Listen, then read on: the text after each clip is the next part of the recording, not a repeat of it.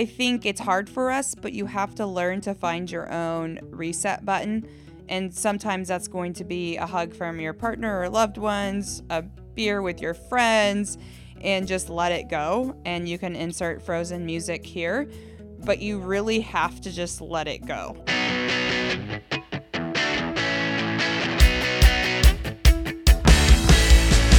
Inspiration and information for athletes by athletes. Welcome to a special episode of the GU Energy Labs Pinnacle Podcast. I'm Yuri Hauswald, elite athlete and community manager at GU Energy Labs. And I'm Fatty, co-host of the show, as well as the co-host of the Leadville podcast, as well as a 22-time finisher of the Leadville 100 race. Yuri, I love to be able to squeeze that in and actually have it be relevant for once, because the Leadville 100 is part of what this special episode's all about. I finally got you committed to doing the race in 2020. And by the race, I mean Leadville 100, but that's only half of it. Yeah, Fatty, I'm experiencing a weird mix of excitement and dread, to be totally honest. I've kind of made a point of avoiding the Leadville 100 for about a decade. We could talk about that later. And I've got a bit of egg on my face this year for sure. But turns out when somebody dangles a large enough endurance challenge in front of me, I'm going to have to take it. Dude, egg looks good on you. You are going to be just fine in the Leadville 100. It's, I think it's honestly the day after the Leadville 100 that you are going to need to worry about. And that is the topic of this special episode. The fact that you, along with a few others, are going to be doing what is known as the LeadBoat Challenge. The Leadville 100 mountain bike race on Saturday, August 15th, followed the next day, by which I mean about 12 to 15 hours later, not 24 hours later, by the SBT gravel race, which is 140-ish miles and around 9,500-ish feet of climbing on gravel. Yep. And we've got a couple of amazing guests for us to talk with about this iconic and arguably insane 1-2 punch of a race pairing. First, the 3-time gravel world champ, a Dirty Kanza winner, a GU athlete, the queen of gravel, and one of my favorite training partners here in Petaluma, Alison Tetrick. Allie, thanks so much for being on the show. Oh, man. Thanks for having me. I've definitely been on the Leadville podcast before and did not deserve to be on that, considering I don't own a mountain bike. And I've only ridden a mountain bike 3 times in my life. So, Allie, have you still not bought a mountain bike? I'll get one eventually. But I love training with Yuri and being part of the GU family. And of course, Steamboat Gravel is very close to my heart. So I'm excited to be here, share some expertise, and also soak in as much knowledge as possible. There's going to be a lot of knowledge soaking in this episode of the Pinnacle Podcast. And we're also lucky enough to have the race director for the SBT gravel race. Or are we calling it Steamboat, or are we calling it the SBT gravel race? I got to ask you that, Mark. But the fact is, whichever it is, that thing filled up like just like a second and a half before you actually opened it. It actually caused a rift in time. You are doing something amazingly right.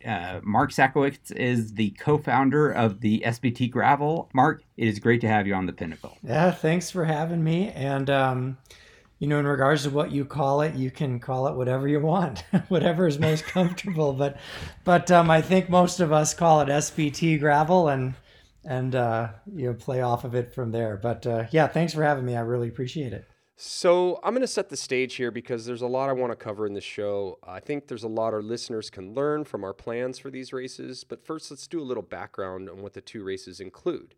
Fatty, you should do Leadville 100 intro because you can do that race with your eyes closed. And what are the basics for the Leadville 100? Yeah, so the Leadville 100 is probably, it's for sure one of the best known, if not the best known mountain bike race in the U.S.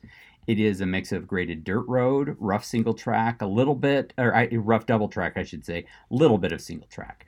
And there's a fair amount of pavement too.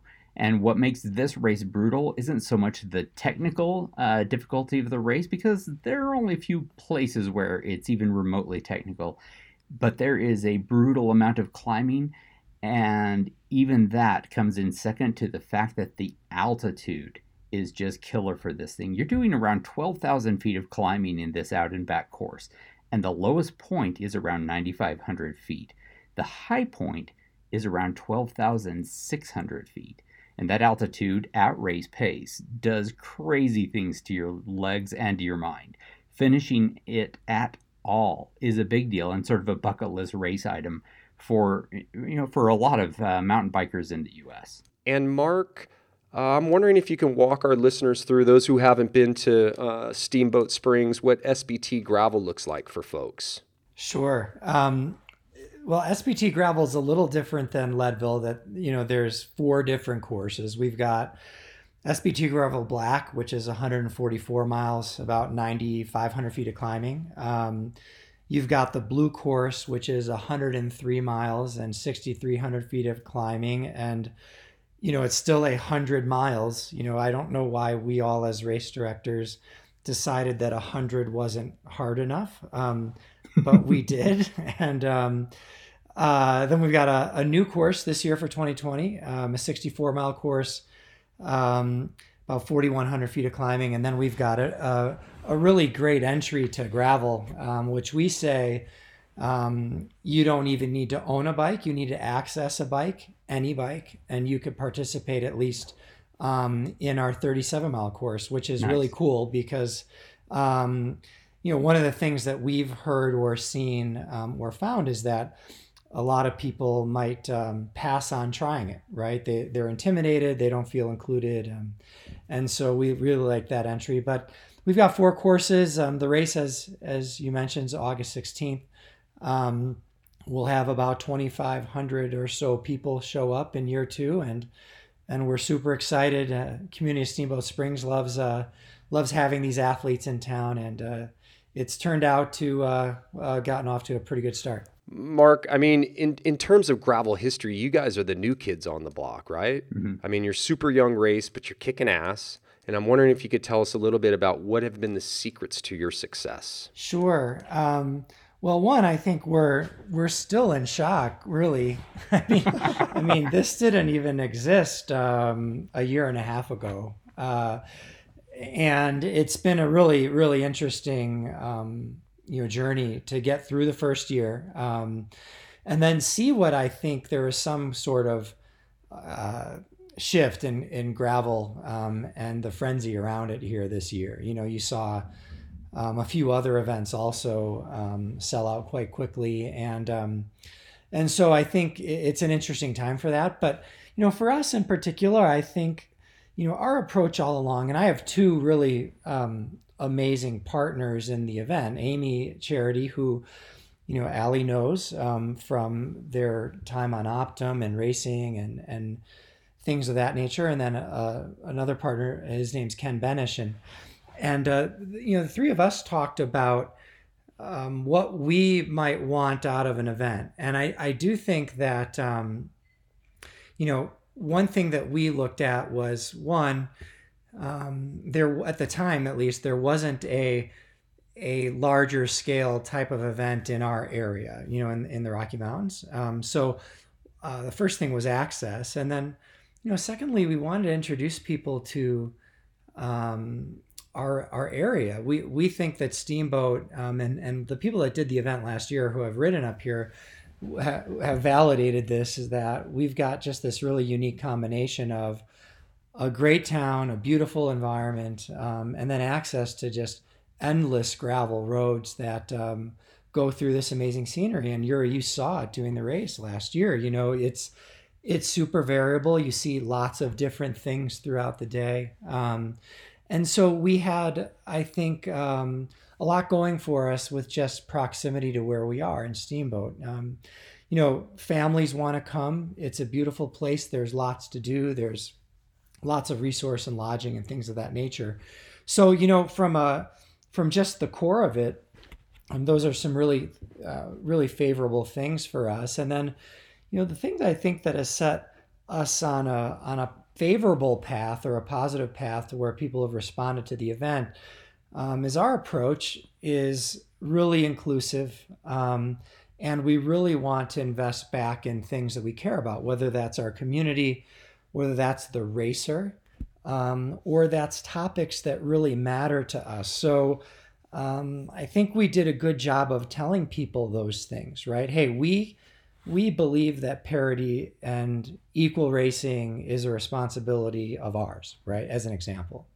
And then as I described the courses a second ago, hey, you don't have to be Alison Tetrick, right? A Dirty Kansas winner or a retired road professional as an example, to have fun out in this environment. And so we tried to put together a weekend where people didn't go to the race by themselves, which you see a lot in road racing, for example. You show up on a Friday night, you wake up in the morning, you get your number, you do your race, and you go home. And we just inherently thought that was not something we wanted to do. We didn't like to get lost on a course, right? So Amy does not know how to use her head unit yet. So she was very, very adamant. Hey, can we make sure we mark the course really well, right? As an example, we wanted people to have less stress. Yeah. Right. So I think that's huge, right? And I think that's a big part of gravel racing in general, or riding in general, is that people are looking to escape, have fun with their friends, and leave their stress maybe to Monday through Friday. And we didn't want to stress people out by not letting them know where to go, or they had to worry about their bike or nutrition, or where they're going to find water, were they going to have fun, or, things of that nature. We wanted to really make sure that we could enable some of that. So, we learned a ton in year one, and we asked a lot of questions, and we made a lot of changes already for year two. But I do think, that authentic engagement with the rider and really caring and showing that we wanted them to have a great weekend has paid off so far. It really has. And I love that you have multiple courses, and that you've made it inviting for the beginning, the intermediate, the advanced racer, and you've obviously made it attractive enough that you have 2 Dirty Kansas winners coming over to race this LeadBoat Challenge, both of which happen to be on this show right now. I gotta ask both of you. So Yuri, Ali, what drew you to doing, in particular, I think the SBT gravel, but also the whole LeadBoat Challenge? I mean, this is not a small thing that you've committed to doing this August. No, it's not small at all. I will tell you on the podcast now officially, I mean, this is the one goal and pinnacle of my year that I'm most looking forward to, is the LeadBoat Challenge. And I have a lot of events I will participate in and race or enjoy regardless of the event. This one is super inspiring to me because it's pushing me past some endurance limits that I haven't yet conquered. So first of all, being a mountain bike newbie still, I'm working on it, guys. I'm excited about Leadville and the fact that it's this Moby Dick for a lot of mountain bikers, and I would love to participate and see what's in that Kool-Aid out in Leadville or not, because it's so high up. And then to do the SBT the next day is just really exciting, because both of them I don't actually have to race to win the race. I get to just finish and push my limits, which I think is awesome. And so I'm really going to enjoy that journey in endurance training and soaking up the community vibe that is what drew me to gravel initially. So I come from a pretty deep road background, and I'm pretty much a roadie at heart, as you know, but it was people like Yuri and Rebecca Rush that kept saying, come out and try Dirty Kansas and come out and do all these things. So gravel to me is not about winning or the race. It's about that community. And I think Mark and Amy have done an amazing job with that at SBT, which is, I broke my heart I couldn't come last year. So I'm very excited to go and see their roads and explore and just enjoy the day. So it is a very large bite of a pie But I mean, it's nothing I don't think I'm capable of, but I also am excited to push my limits and see how that feels. Also enjoying the roads, the people, and kind of the chaos of it all. Either one of these races just on their own is an A event for not just for citizen racers, but for pros like yourself. I do want to dig in a little bit in just a minute into how you hope to, be strong for both days of this. But I do want to hear from Yuri, who is, almost a little bit famously has gone to Leadville every year for a decade and has been a huge help to me. But this will be his first time to actually, kid up and throw a leg over the saddle on race day. Yeah. I'll see you at the start line, dude. So what's bringing you this time? Well, there's a number of things that are bringing me to Leadville this year. Like you said, I've been going to Leadville for nearly a decade now, but I've always served in the aid stations. I've always been the person at the base at Columbine, slapping high fives and having drop bags for folks, giving them pushes, cheering them up. Yep. So I've never really experienced the race side of the event. I've also led rides there. So I feel like I have a really good sense of Leadville, but I guess, the egg on my face moment here is being a mountain biker at my roots.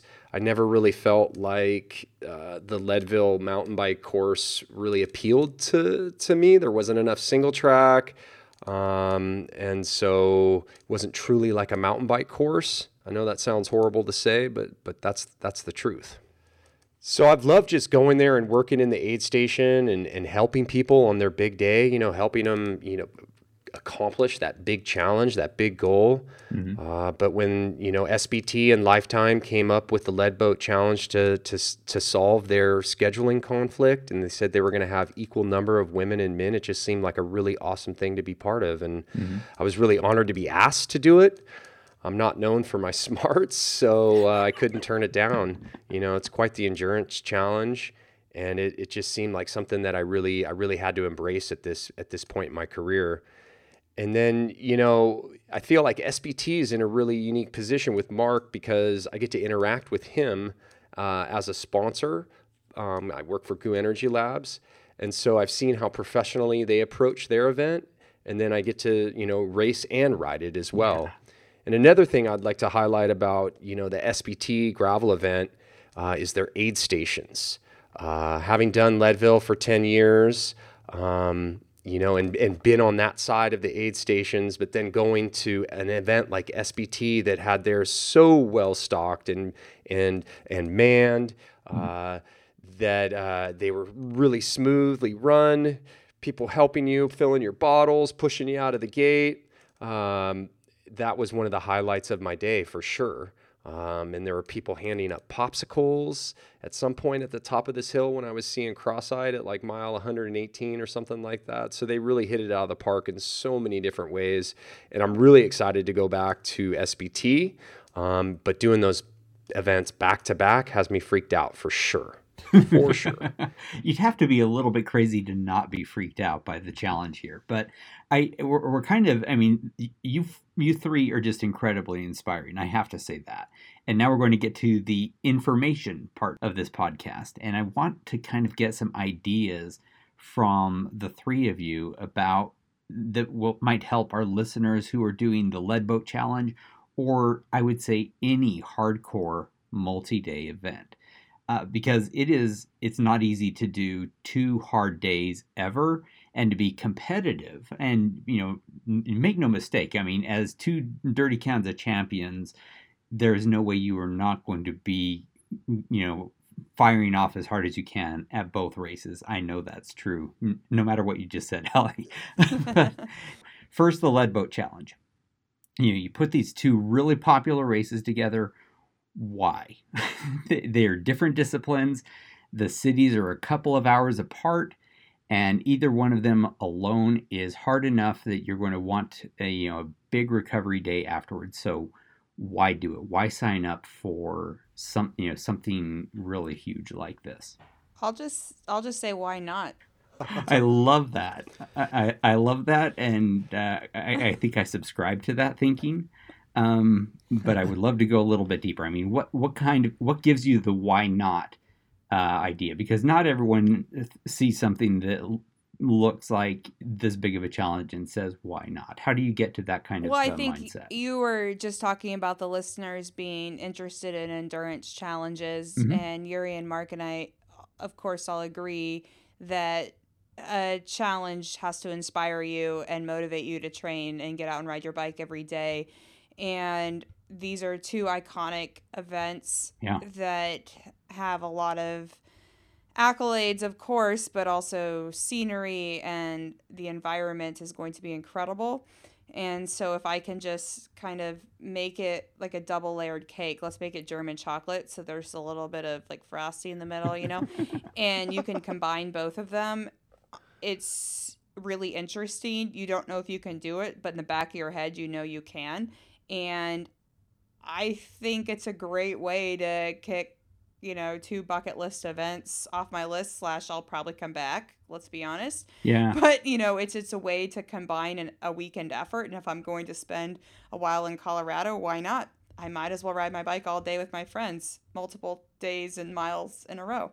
Yeah. I would be super surprised if both of these events don't kind of infect your mind a little bit, Ali. It's just from what I've of course done Leadville a number of times, but from what I hear, SBT GRVL is the same way, but like on steroids. So Fatty, I don't mean to call you out on that. Does that mean you're going to come to SBT with me and Yuri and Mark? Oh, I would love to. If I come, like I say, the race sold out like before it even like instantly. I don't have an entry. I would love to come and crew for you guys. It would be amazing, and an amazing experience, and maybe something kind of a bucket list item for me to crew for a couple of champs like that. But I want to ask you, Mark, how did this sort of match made in heaven, match made in hell, I don't know what to call it. How did this happen? How did these two races get paired up like this? Yeah, it was interesting because last year in 2019, the races were not the same weekend. Leadville was the week before. And candidly, none of us saw 2020 as a leap year and the calendar switching around, but that's really what happened tactically. Leadville moved back a week, and we just moved forward a day, like the calendar transpires each year. But it turns out then that Leadville would be on August 15th and SBT GRVL was on the 16th. And so maybe a week or two after our first year, I was looking at the calendar and talking with John Vargas at Orange Seal, and he said, we were talking about Payson coming back, and Payson is a mountain biker, and he was sick at Leadville last year, so he had redemption on his mind there, and then he came in second at SBT, so he probably has them both heavily on his radar. And he asked kind of, hey, well, what are we going to do?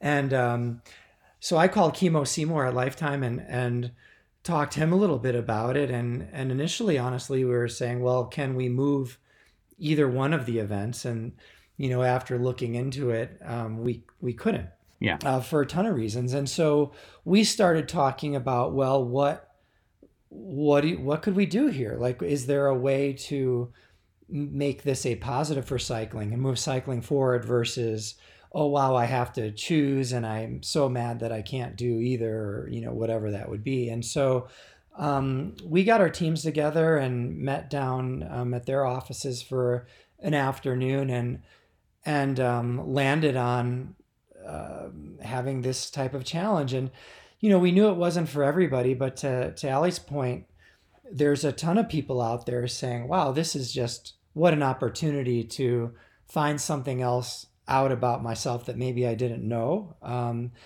Or, wow, can I put this on the radar as a life achievement or an unbelievable accomplishment for my year that, doesn't come around all the time.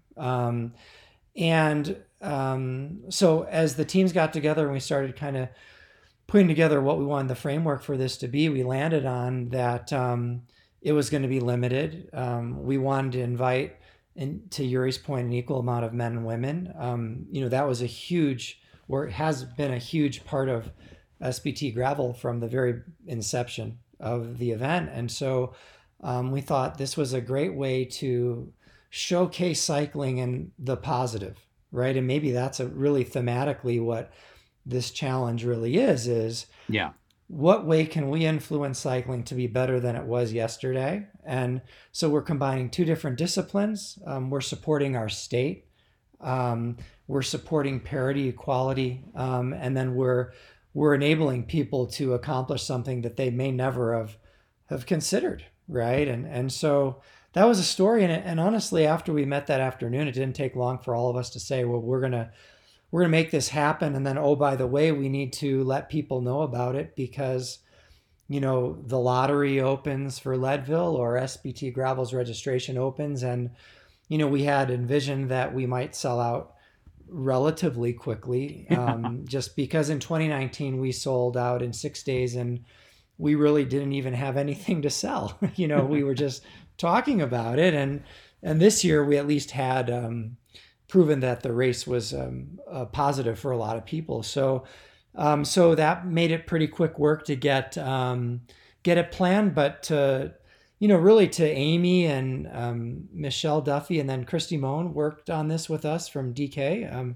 She worked on the strategy as well. And, that was put together and we came to getting this great roster of folks wanting to chew on it. And then, we had, so originally we had 60 or so people, even between men and women, apply and get into it. And then we've had a few others now, once the lottery closed, that had already been registered for SBT. And then we're in the Leadville lottery that will also do it. So it's going to be a small group, but an inspiring one for sure.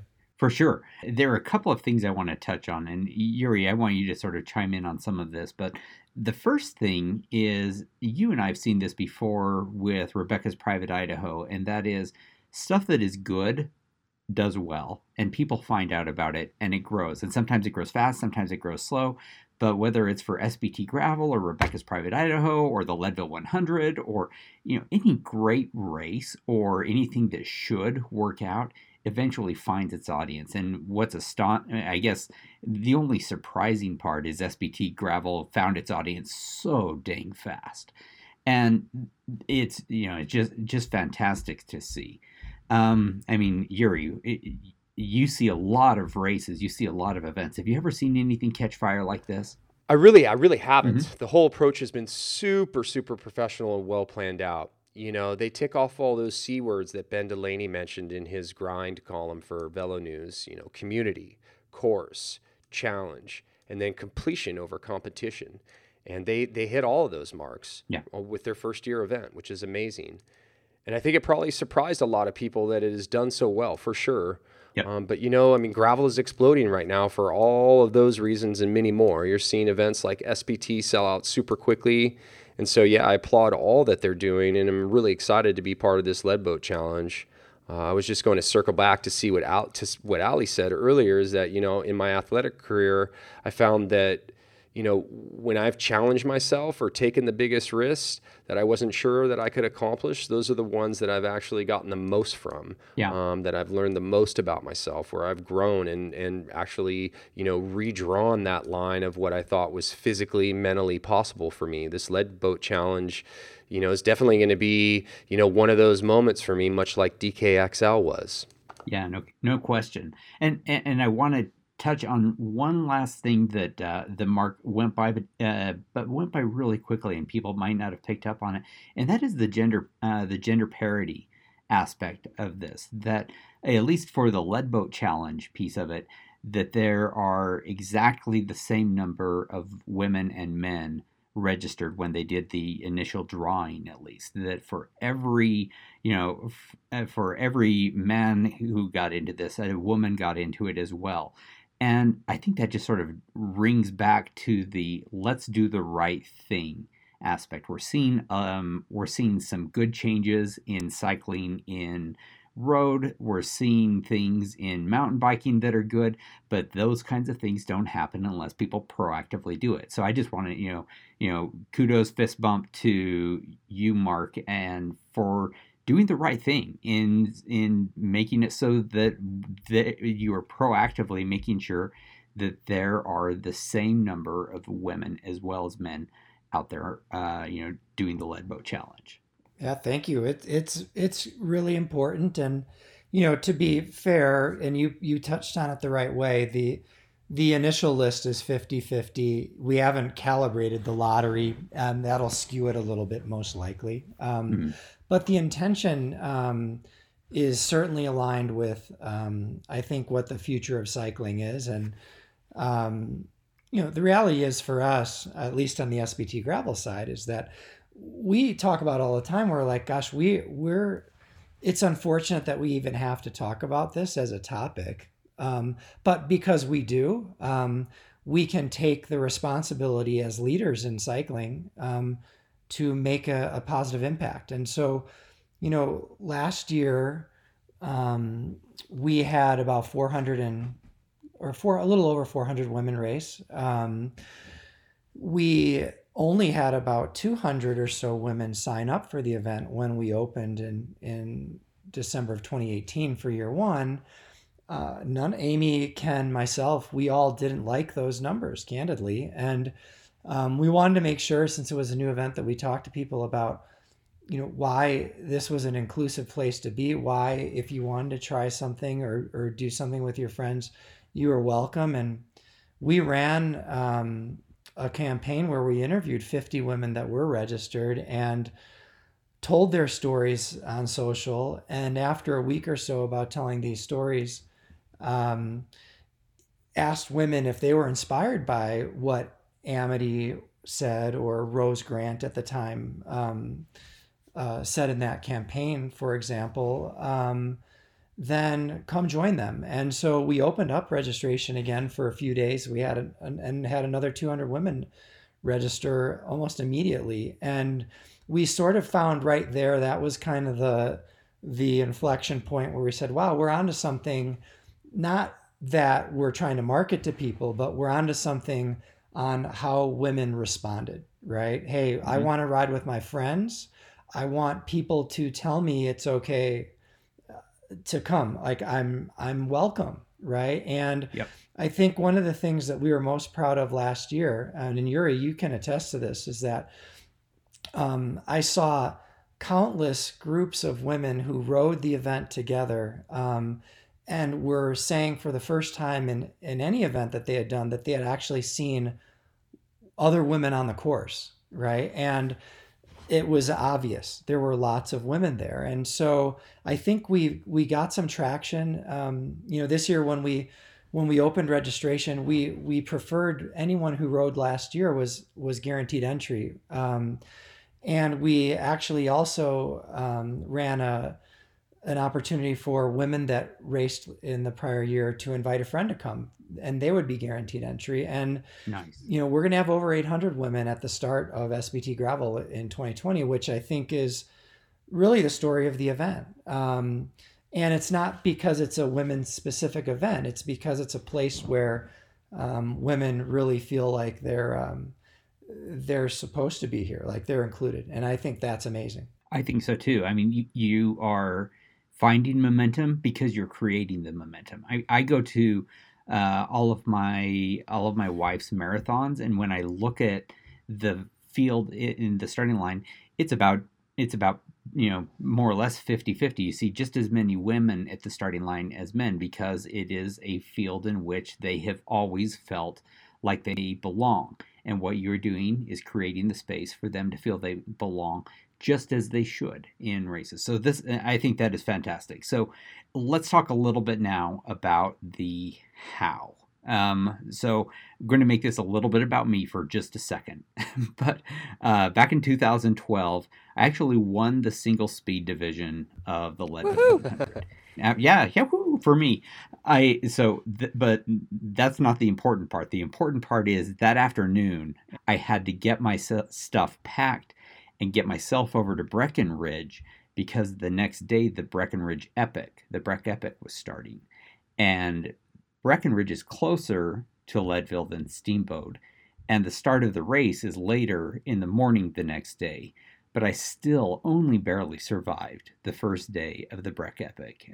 Leadville killed me, and racing again the next day was incredibly hard.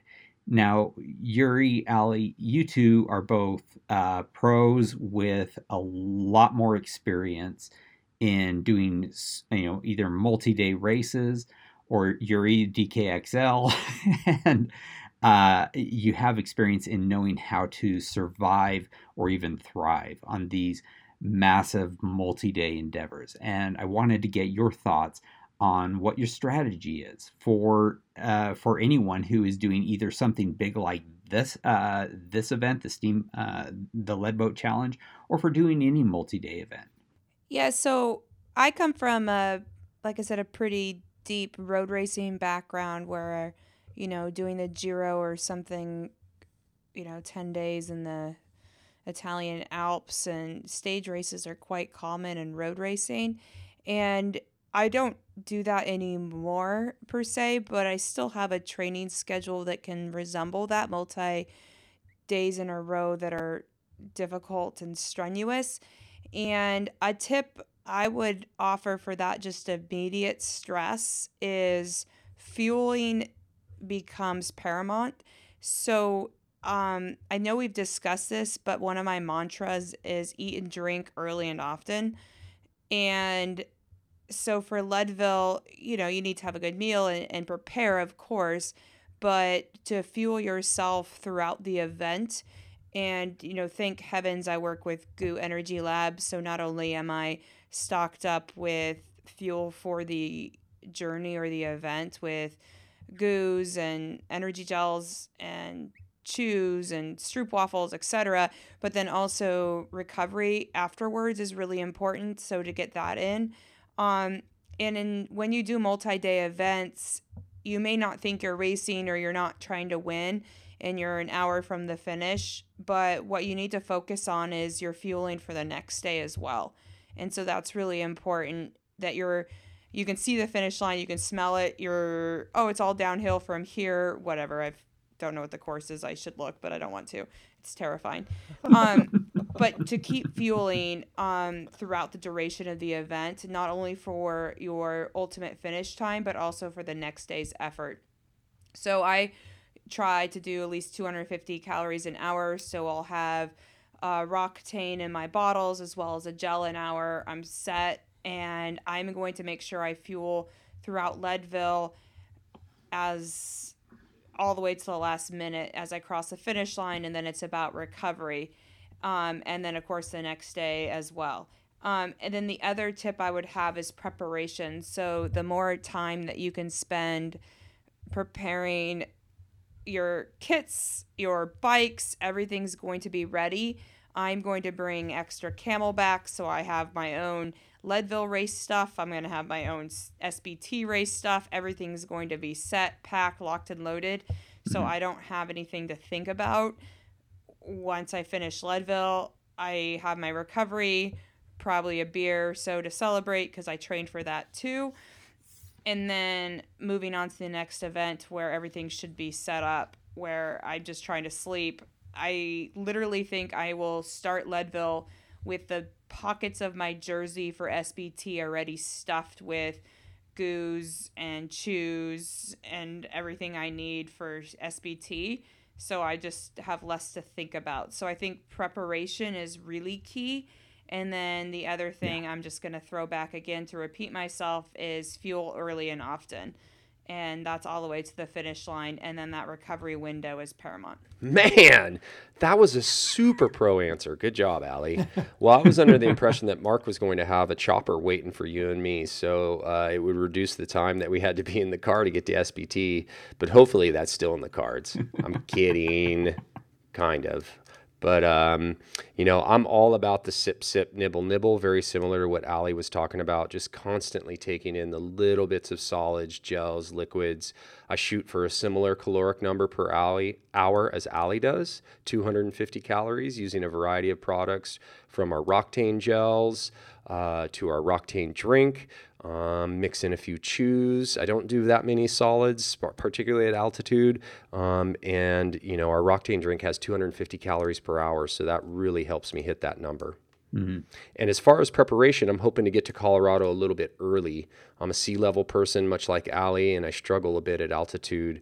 That may be, what has kept me away the past decade from doing the Leadville mountain race for a few years, but I'm a little freaked out by that extreme altitude there. Yeah. Oh, I also like to think it's really important for folks to eat, sleep, and hydrate really well through the week leading into an event to try to mitigate their stress as well. Focus on quality sleep. Know that stressing out last minute about your training or this or that is not going to alter your race day fitness. You're not going to change that the week prior to an event. So let go of that stress. And if you miss a workout, most likely not going to affect you on race day. So, control the things you can control. In terms of your fitness, you've already put all the hay in the barn by that point. So, just let it go. Pick it up the next day, but keep focusing on your hydration, your nutrition, your sleep, the whole week leading into it for sure. Without the chopper there, I'm hoping my wife is going to pick me up at the finish of Leadville and haul Ali and I in our van up to SBT so we can at least, sit down or recline and get horizontal, rest as much as possible, because it's going to be, obviously extremely hard to sleep after an effort like that and being at altitude. And, maybe we'll have, 15-ish hours. I don't even know if we'll have 15 hours of rest between the finish, depending on how quickly we get done with Leadville. So those are my little tips and tricks. I think I'll be racing with hydration pack for sure, a Camelback chase vest, just because it makes it way easier for hydration. And I just don't have to think about it. I know it's right there, and I can just pop the tube in my mouth, and I'm getting calories or water or whatever I need, and I'll be good to go. I will be too, and I know Fatty slightly made fun of me that I'm going to race with a chase vest, but I will absolutely, because for me, it's going to help with hydration, so I will race with a Camelback. And then I guess one other thing I wanted to add for the listeners is something I've always used as well in training that Yuri just sparked my mind on was control your controllables. So that's where preparation becomes king. Preparing so you can control everything you can. Anything can happen race day. You can flat, you can have a horrible day. I don't know, I'm a girl, I can have stomach cramps and be cranky and not feel good. Like, all these things can happen, but if you just control what you can, so control your controllables, ultimately that sets up your day for success, whatever is in the cards. And yeah, also to reiterate what Yuri said is to not stress about your training at that point. Like, all you're going to do a week leading in is going to screw something up. So hydrate, rest, fuel. There's no secret openers that you're going to do that's going to help you. It's all going to be a mind swear word insert here. It doesn't work. So just control what you can. If you have to get off of social media, get off of social media. It doesn't matter what your competitors are doing. Just choose what bike, choose what you want to do your training, drink, eat, have a beer if you want. I don't care, but just let it go too and enjoy the day. And I think that's most important. Fantastic advice from someone who has a lot of multi-day experience.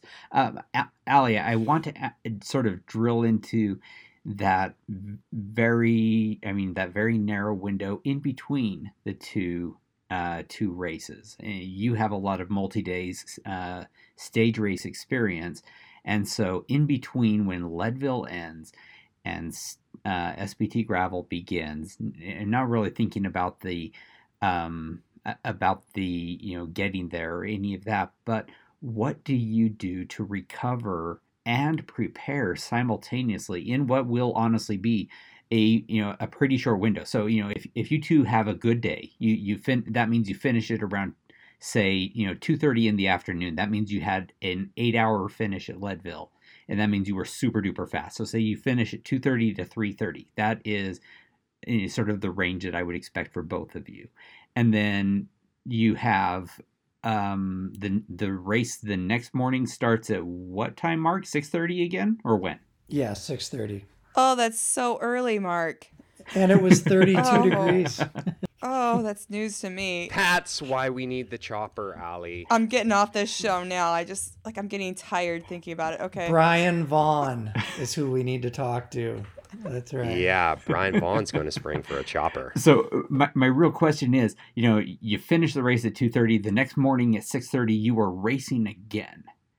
What do you eat in between then? What do you do to recover your legs in between then? I think there's a lot of things you could do, and some you wish you could do and you're not going to do them, let's be honest. But I've worked with a lot of sports nutritionists, including this amazing team that Goo Energy Labs has. And I think something really specific that most people might disregard, but it's a recovery drink, and that actually needs to happen within 30 minutes of your effort. Mm-hmm. And you think 30 minutes sounds long, but you finish, you're getting a medal around your neck, your partner's there, you're having a beer, and 30 minutes goes by really fast. What I like about recovery drinks is the fact that they're mixed with water, so usually you put them in a water bottle. It's 24 ounces of water, which is helping your hydration. And then you're also replenishing your system with the necessary carbohydrates, protein, and then branched-chain amino acids. Yep. So that's within 30 minutes of finishing, and that's very important. And then you have 2 hours to eat a real meal. And I will probably already have that prepared because my whole approach to this event is going to be preparation is king. Right. So, or queen, let's say. And so maybe it's a rice bowl or a burrito or something you've prepared that at least you get real food in your system within 2 hours. And that's much easier for people to do. It's that initial recovery window where 30 minutes, they can say up to an hour, but I prefer 30 minutes and I really notice a difference. So initially I'm going to finish, chug a recovery, then have the beer, because I still will do that. I'm not going to lie. Sorry. And then a prepared meal. And then we're going to have to get in a car. I assume there's not a helicopter. I would like to wish it, but I assume we're getting in a car and driving. And then that's when elevation helps a lot. So elevate your legs if possible. Compression helps a lot. So it's all of those rice, like, rest, ice, compression, elevation. I probably won't ice anything. I'm just going to put on some compression socks and lay on the floor and have my feet up, hopefully. Nice. Or if they're even throw on a dashboard. So I think that's really important. And then it's eating again and hydration. So it's really not rocket science, but I do think one thing most people miss is that recovery window, the first one, because everyone wants nachos in 2 hours after they're finished, but most people don't think about being prepared to have that recovery drink immediately after. And then if you can have any excuse to have your feet up just to try to get the blood flow moving, and what you want to do is alleviate some of that micro damage that's happened to either muscle fibers and your swelling and all of that that's occurred throughout the day. And you need to try to get some new blood flow into your cells. So that's, I think, pretty critical. Very, very helpful. And Mark, you, of course, last year saw a number of people coming and doing SBT Gravel. It was a week after the Leadville 100, but there's still some residual fatigue, and you're seeing people race all the time. What would be your nutrition advice or other, survive the day advice? What are you seeing that people did wrong that they can avoid, or did right that is going to help them succeed and have a great day? Yeah, I think Allie and Yuri hit on some really good things right out of the gate. For sure. I think, for this event or this weekend, I think Yuri, the acclimating aspect of it is just going to take some stress off of your body in general. And so, what we saw last year was a lot of the people that did both events, they raced them, I think, more deliberately than maybe some of the majority of the people doing LeadBoat are going to try to pace through Leadville, stay upright, focus on nutrition, just like Allie mentioned, and then be able to not feel blown, when they're at the start line, as best they can for SBT gravel, which they'll still feel extremely tired. But I think you know what I mean. Some people could go so hard, for example, at Leadville, and maybe not think they can pedal at all at SBT gravel. And SBT gravel, the black course, is not easy, and it's super back heavy. And so I think where people can get into a jam is if they aren't racing for the win at either event, the overall win. Because the LeadBoat, this is one thing we didn't really get into yet, and we maybe can, is that people are going to know who rode the two events combined the fastest. We may or may not even acknowledge that, right? Because the reality is that this challenge is about finishing, and the community of the riders that are participating in both, right? And so we know there's a racing element, of course, but many people, it's just to accomplish this amazing task, and maybe even for Allie and Yuri as well, right? It goes that way. So, but I think last year, if you reference a few riders, Sarah Sturm came in third at both races, and so she definitely was acclimated. She's from Colorado, but she probably did a good job of coming out of Leadville and understanding how to get her body and her mind ready. And then on the men's side, first and second did Leadville, Ted King and Payson McElveen. So, you can definitely go fast at both. I think back-to-back is going to be a bit of a challenge, but I think Allie really hit the nail on the head with having a plan, whatever your plan is. And they're not all the same, right, for any one athlete. But I would definitely just say also, just don't get caught up in the moment. You're going to feel amazing the first 2 hours of Leadville. But most people have 20 hours of riding or more going on in that 48-hour window. So take it easy. It's some genuinely good advice there. It is super easy in the Leadville 100. I would say almost impossible to not feel this huge adrenaline surge in the first climb of the day, and you want to attack it. And I mean, you can either do that or have a good second half of the day. Right. So, Fatty, over the years, you and I have ridden St. Kevin's enough, in our pre-race rides that I'll have you in my head giving me advice not to blow up on that climb, because that's the little chat you've given every year, There's going to be a sea of people. Everybody's going to be giving their all. It's going to be lined out across the trail. People are going to be swerving. They're going to be blowing themselves up. And I'm hoping that you're going to be right on my shoulder, just reminding me to chill. And if I am having a good day, I will not only just be in your imagination at your side, but actually at your side. We'll see. Riding together. Wouldn't that be awesome? That would be so cool to be able to do some of that race with the two of you. That would be fun. A question now, because I'm not trying to put the jinx on anyone, but it happens. Sometimes you have a bad day on day one. Say for whatever your reason is, Leadville doesn't go great. You finish with a cramp, or you finish feeling sick, or you finish just feeling completely smoked. How do you get yourself together and ready so that instead of missing day two, you can have a strong day two, that you can do great at SBT gravel, even if you didn't have a great day in Leadville? As an athlete, I've had probably a lot more bad days than I have had good days. So I always joke that I've lost a lot more races than I won because that's the nature of the sport. And I think it's hard for us, but you have to learn to find your own reset button.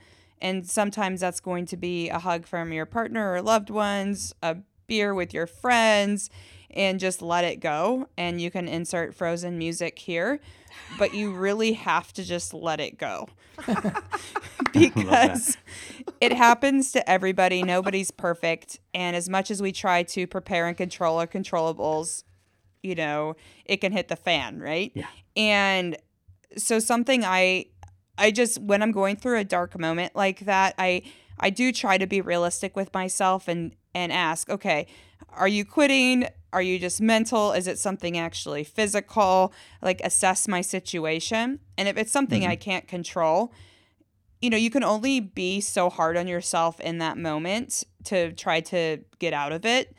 But if it's literally something you can't control, well, let it go.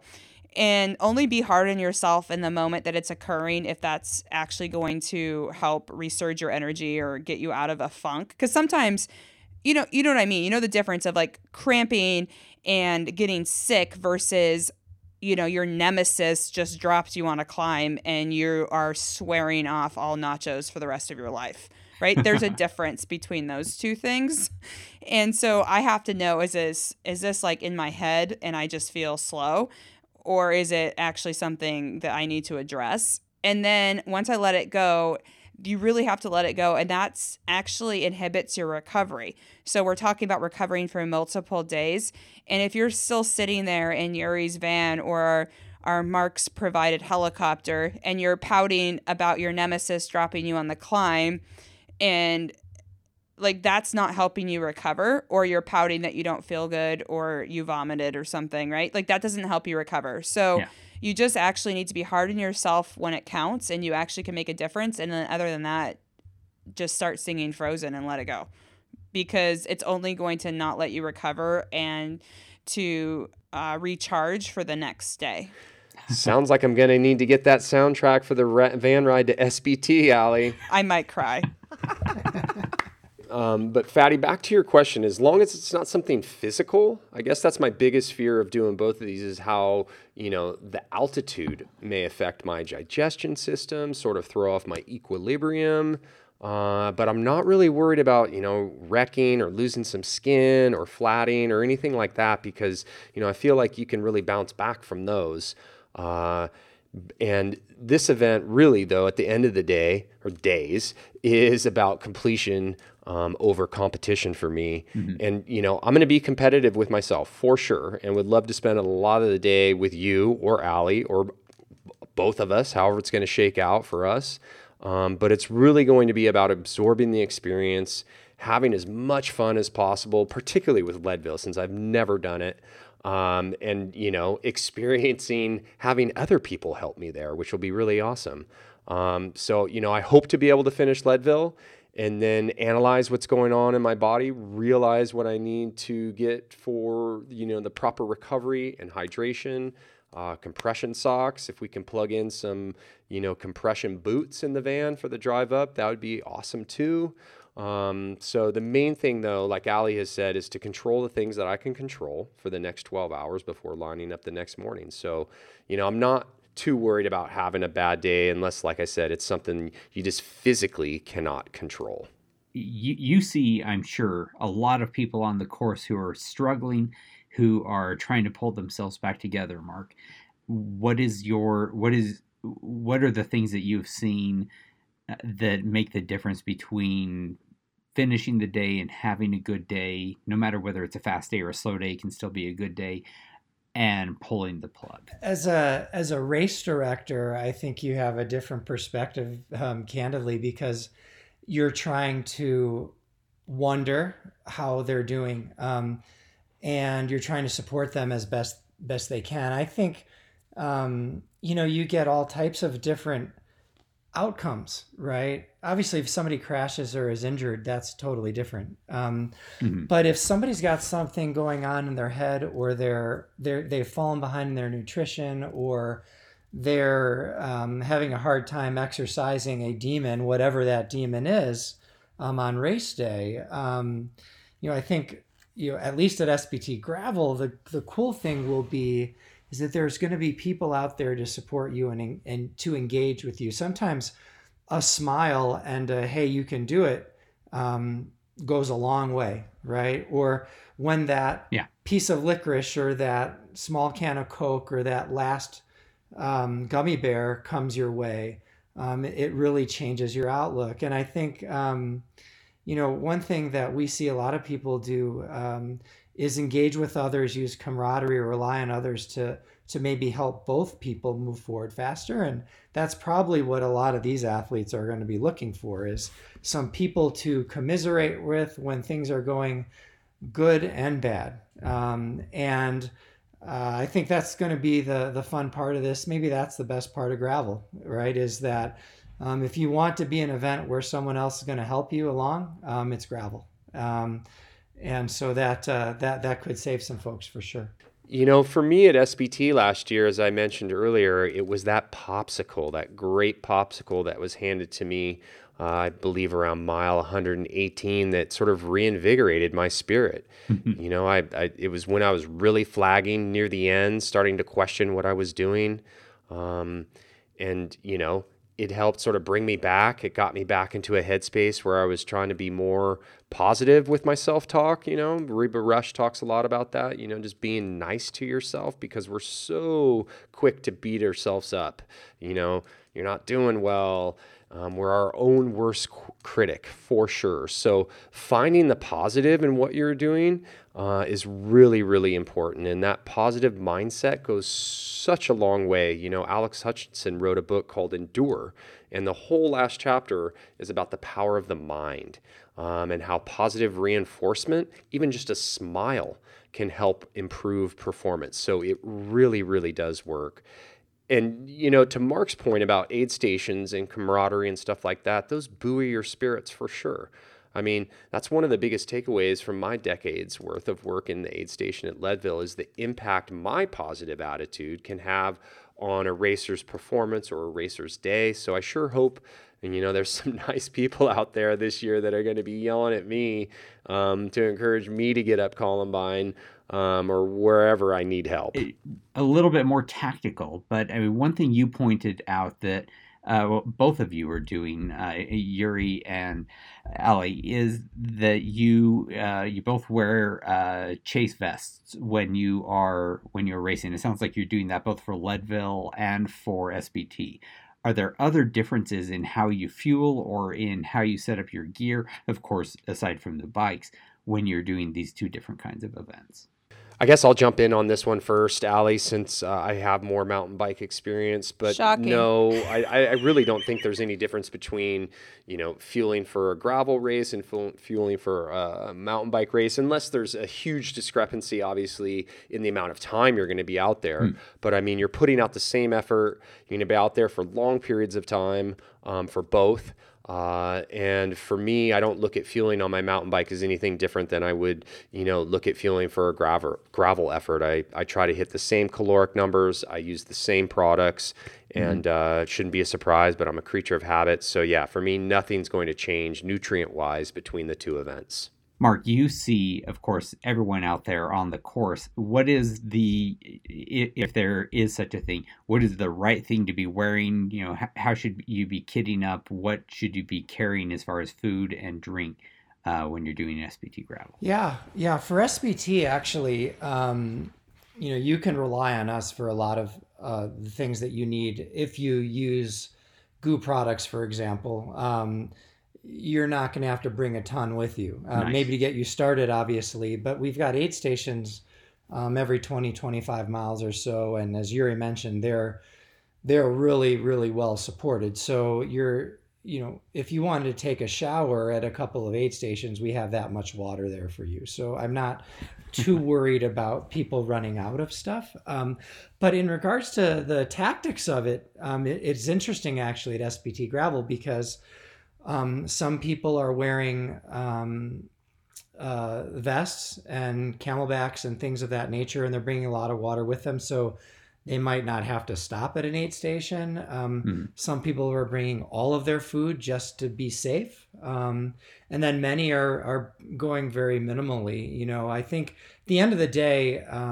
I think it still comes back to you staying on your plan, and making sure that you don't make any mistakes tactically that would force you to deviate from that plan, meaning you drop a bottle and then you can't drink for an hour, right? You oh, there's going to be a certain food that you really want and you forgot to bring it and now it's not on course, whatever that would be. So I think that's what gets people in trouble, is falling behind. I don't think you ever hear too many people saying, oh, I ate too much and it really cost me, right? But you hear lots of people say, I didn't eat enough, or I didn't drink enough, and now I can't get back going. So we've got people out there. We've got a bunch of great popsicles. We've got a bunch of things out there that will help people. But yeah, you just have to stay on it. And, whatever triggers you have, lots of people set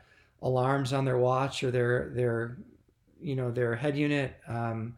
They know to eat on the 20 or the 30 or, whatever that would be. But that's the biggest advice that we would give, is just stay on your plan. Yep. Yeah, I know that like me, you are a Garmin guy, Yuri, and probably like me, you have used their Eat Alarm featured on my in my case at 5:30. Every 30 minutes that goes off and it's a chime and it shows up on my GPS and I know what to do. And by adhering to that schedule that I have set and have used during my training, it has been a long time since I have had stomach issues or a bonk. It is, by learning how much to eat and sticking to the plan, I do okay. Not necessarily in every other way, but there are things that I can prevent by fueling right and fueling with what I know, and I do all right. Agree for sure. I've used that, and I also like to keep my gels tucked in the bands of my shorts, because it helps remind me to eat, and they're sitting there just sort of as that reminder, eat. That's one of the little tricks I have. There's another nice thing about the Chase Vest that Allie and I have, is that your nutrition is just right there. You can segment it. Typically I have my chews on one side, my gels on the other side, and then trash in one of the pockets. It's really accessible. You don't have to reach around to your back pocket. So it's just this constant reminder to keep eating. Yep. And of course, after you're done with a gel or chews or a stroopwafel, you've got some leftover packaging. Mark, tell us what you were doing with that. Well, I think this is really in partnership with GU, but there's a program called TerraCycle that really enables races or individuals, but in our case, the event, to set up stations where you can collect used wrappers and gel packets, not just from GU Energy, but from any brand. So whatever type of nutrition you're using, we'll have places at the start-finish area, all of our aid stations and on course, where we'll collect used packets, we'll box them up and then ship them out to TerraCycle to be recycled and repurposed. And we think it's an amazing program, and yes, we're proud to be part of it. And it's just another complement to kind of our comprehensive approach to advocacy, whether it's giving back to the community or focusing on sustainability. So yeah, it's super cool. I'm just going to chime in a little bit here and brag a bit about this program. Obviously, it's something that GU sponsors and something that GU firmly believes in. It actually happens to be one of our core values, sustainability, and it's a program that we've subscribed to. It's called TerraCycle, and people can go to their site or they can go to our site and they become a member of the Trash Brigade and print out a mailing label. And some of the mailing labels are actually even made from remnants from our gel packaging. And then, you stuff all your old wrappers in there and we pay for the shipping and you send it back and you can feel good about what you're doing. And those wrappers then get upcycled into pellets, which can then be turned into anything from playground equipment and other outdoor stuff. And for folks who are even more curious about this, you may see a hashtag called Not Today Landfill. But it's just a really fun cause for us to get behind. It's something one of my coworkers, Celia Santi, has championed.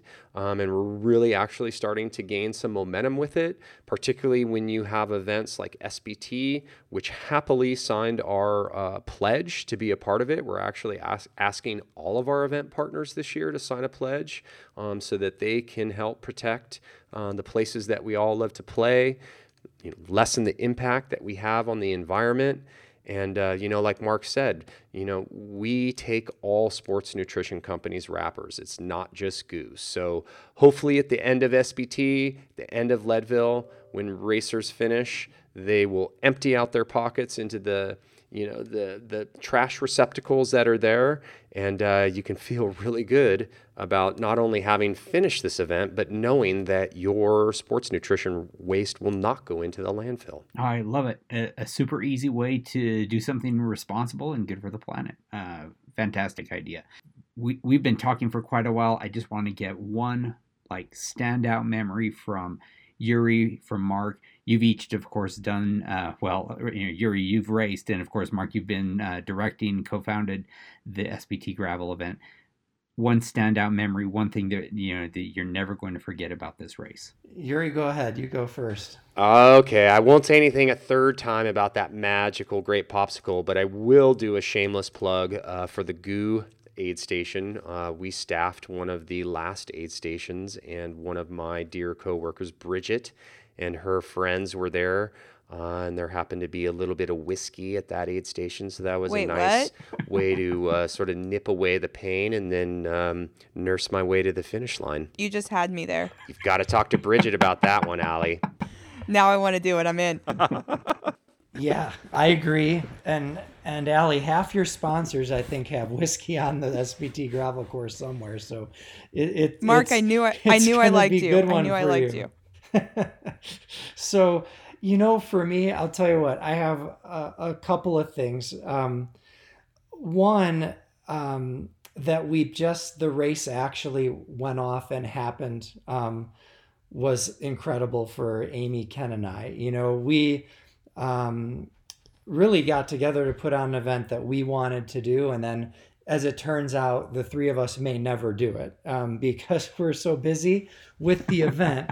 But the amazing thing was at 6:29, standing at the start line and looking down Yampa Street in Steamboat and seeing 1,000+ riders lined up, ready to go, and everybody smiling and excited. And I'd never seen anything like that before, at least anything that I had been a part of, where everyone was there to experience something amazing and be there from the ground floor, right? So we look at it that the racer, the initial rider, put their faith in us on having a great weekend, right? And a great event. And 1 minute before it started, I was just so excited that it was actually happening. And then I can say there's two photos. I saw them live, but I look at these photos often.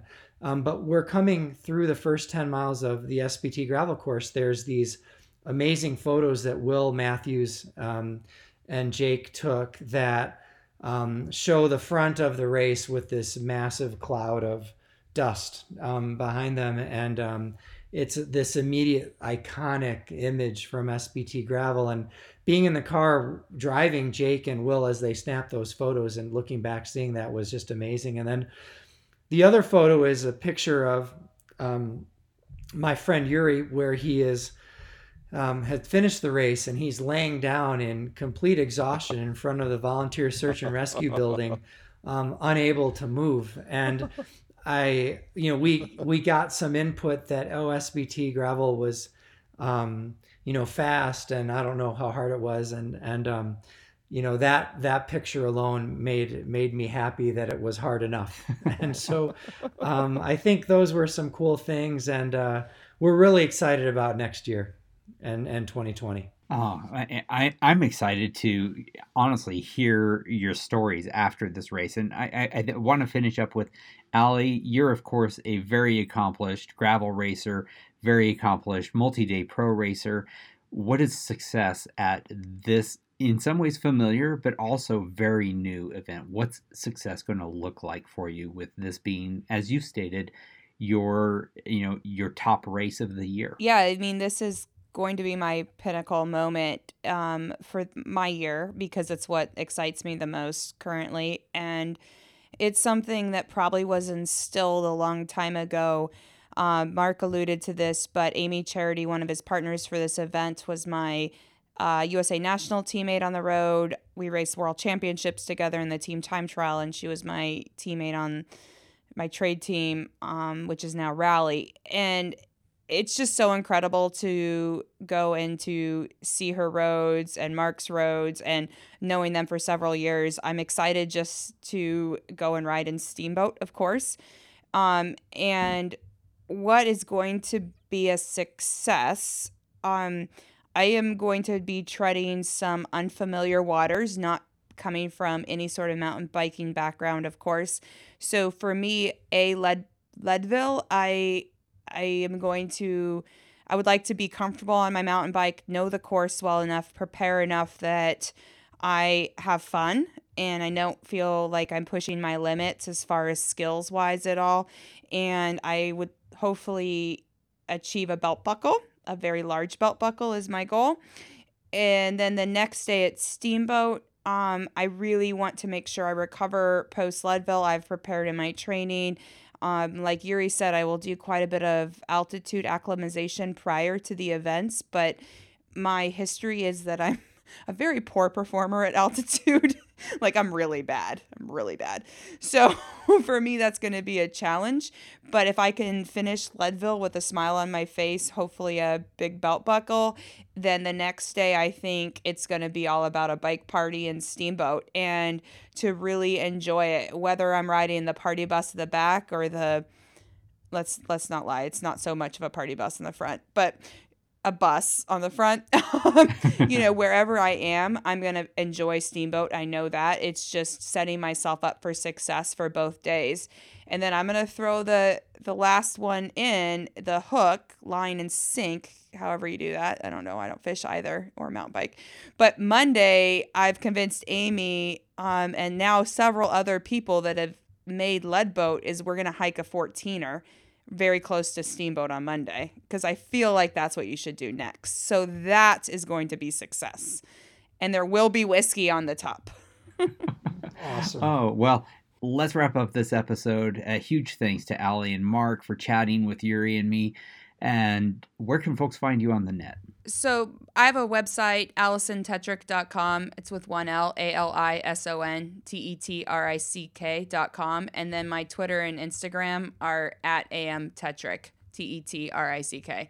Facebook, it's pretty easy to find me. Yeah, for me, it's at SBT GRVL. I think it's my last name is really hard to spell, so you can find Mark Satkiewicz somehow within a SBT gravel thread, and certainly at our website at SBT GRVL. Okay, fantastic. And Yuri, where can folks find you and Goo? Well, to be honest, I'm not as famous as Allie, so I don't have my own website, but I am on Twitter at Yuri Hauswald, and the same thing on Facebook and Instagram. What's the handle for Goo? Oh, yeah. Thanks, Fatty, for the reminder. Goo's site is at gooenergylabs.com, and you'll find us at Goo Energy Labs on Twitter and on Instagram as well. And I am at Fat Cyclist on Twitter, as well as I am podcasting at Leadville100podcast.com and marginalgainspodcast.cc. And I am, of course, right here as well. So please subscribe to the Goo Pinnacle Podcast and subscribe, rate us, review us on Apple Podcasts. And tell your friends, spread the word on Twitter, Facebook, and in real life. Oh, yeah. We're big fans of real life, especially. So for the athletes and experts at Goo Energy Labs, I'm Fatty. And I'm Yuri. Thanks for listening to the Goo Energy Labs Pinnacle Podcast.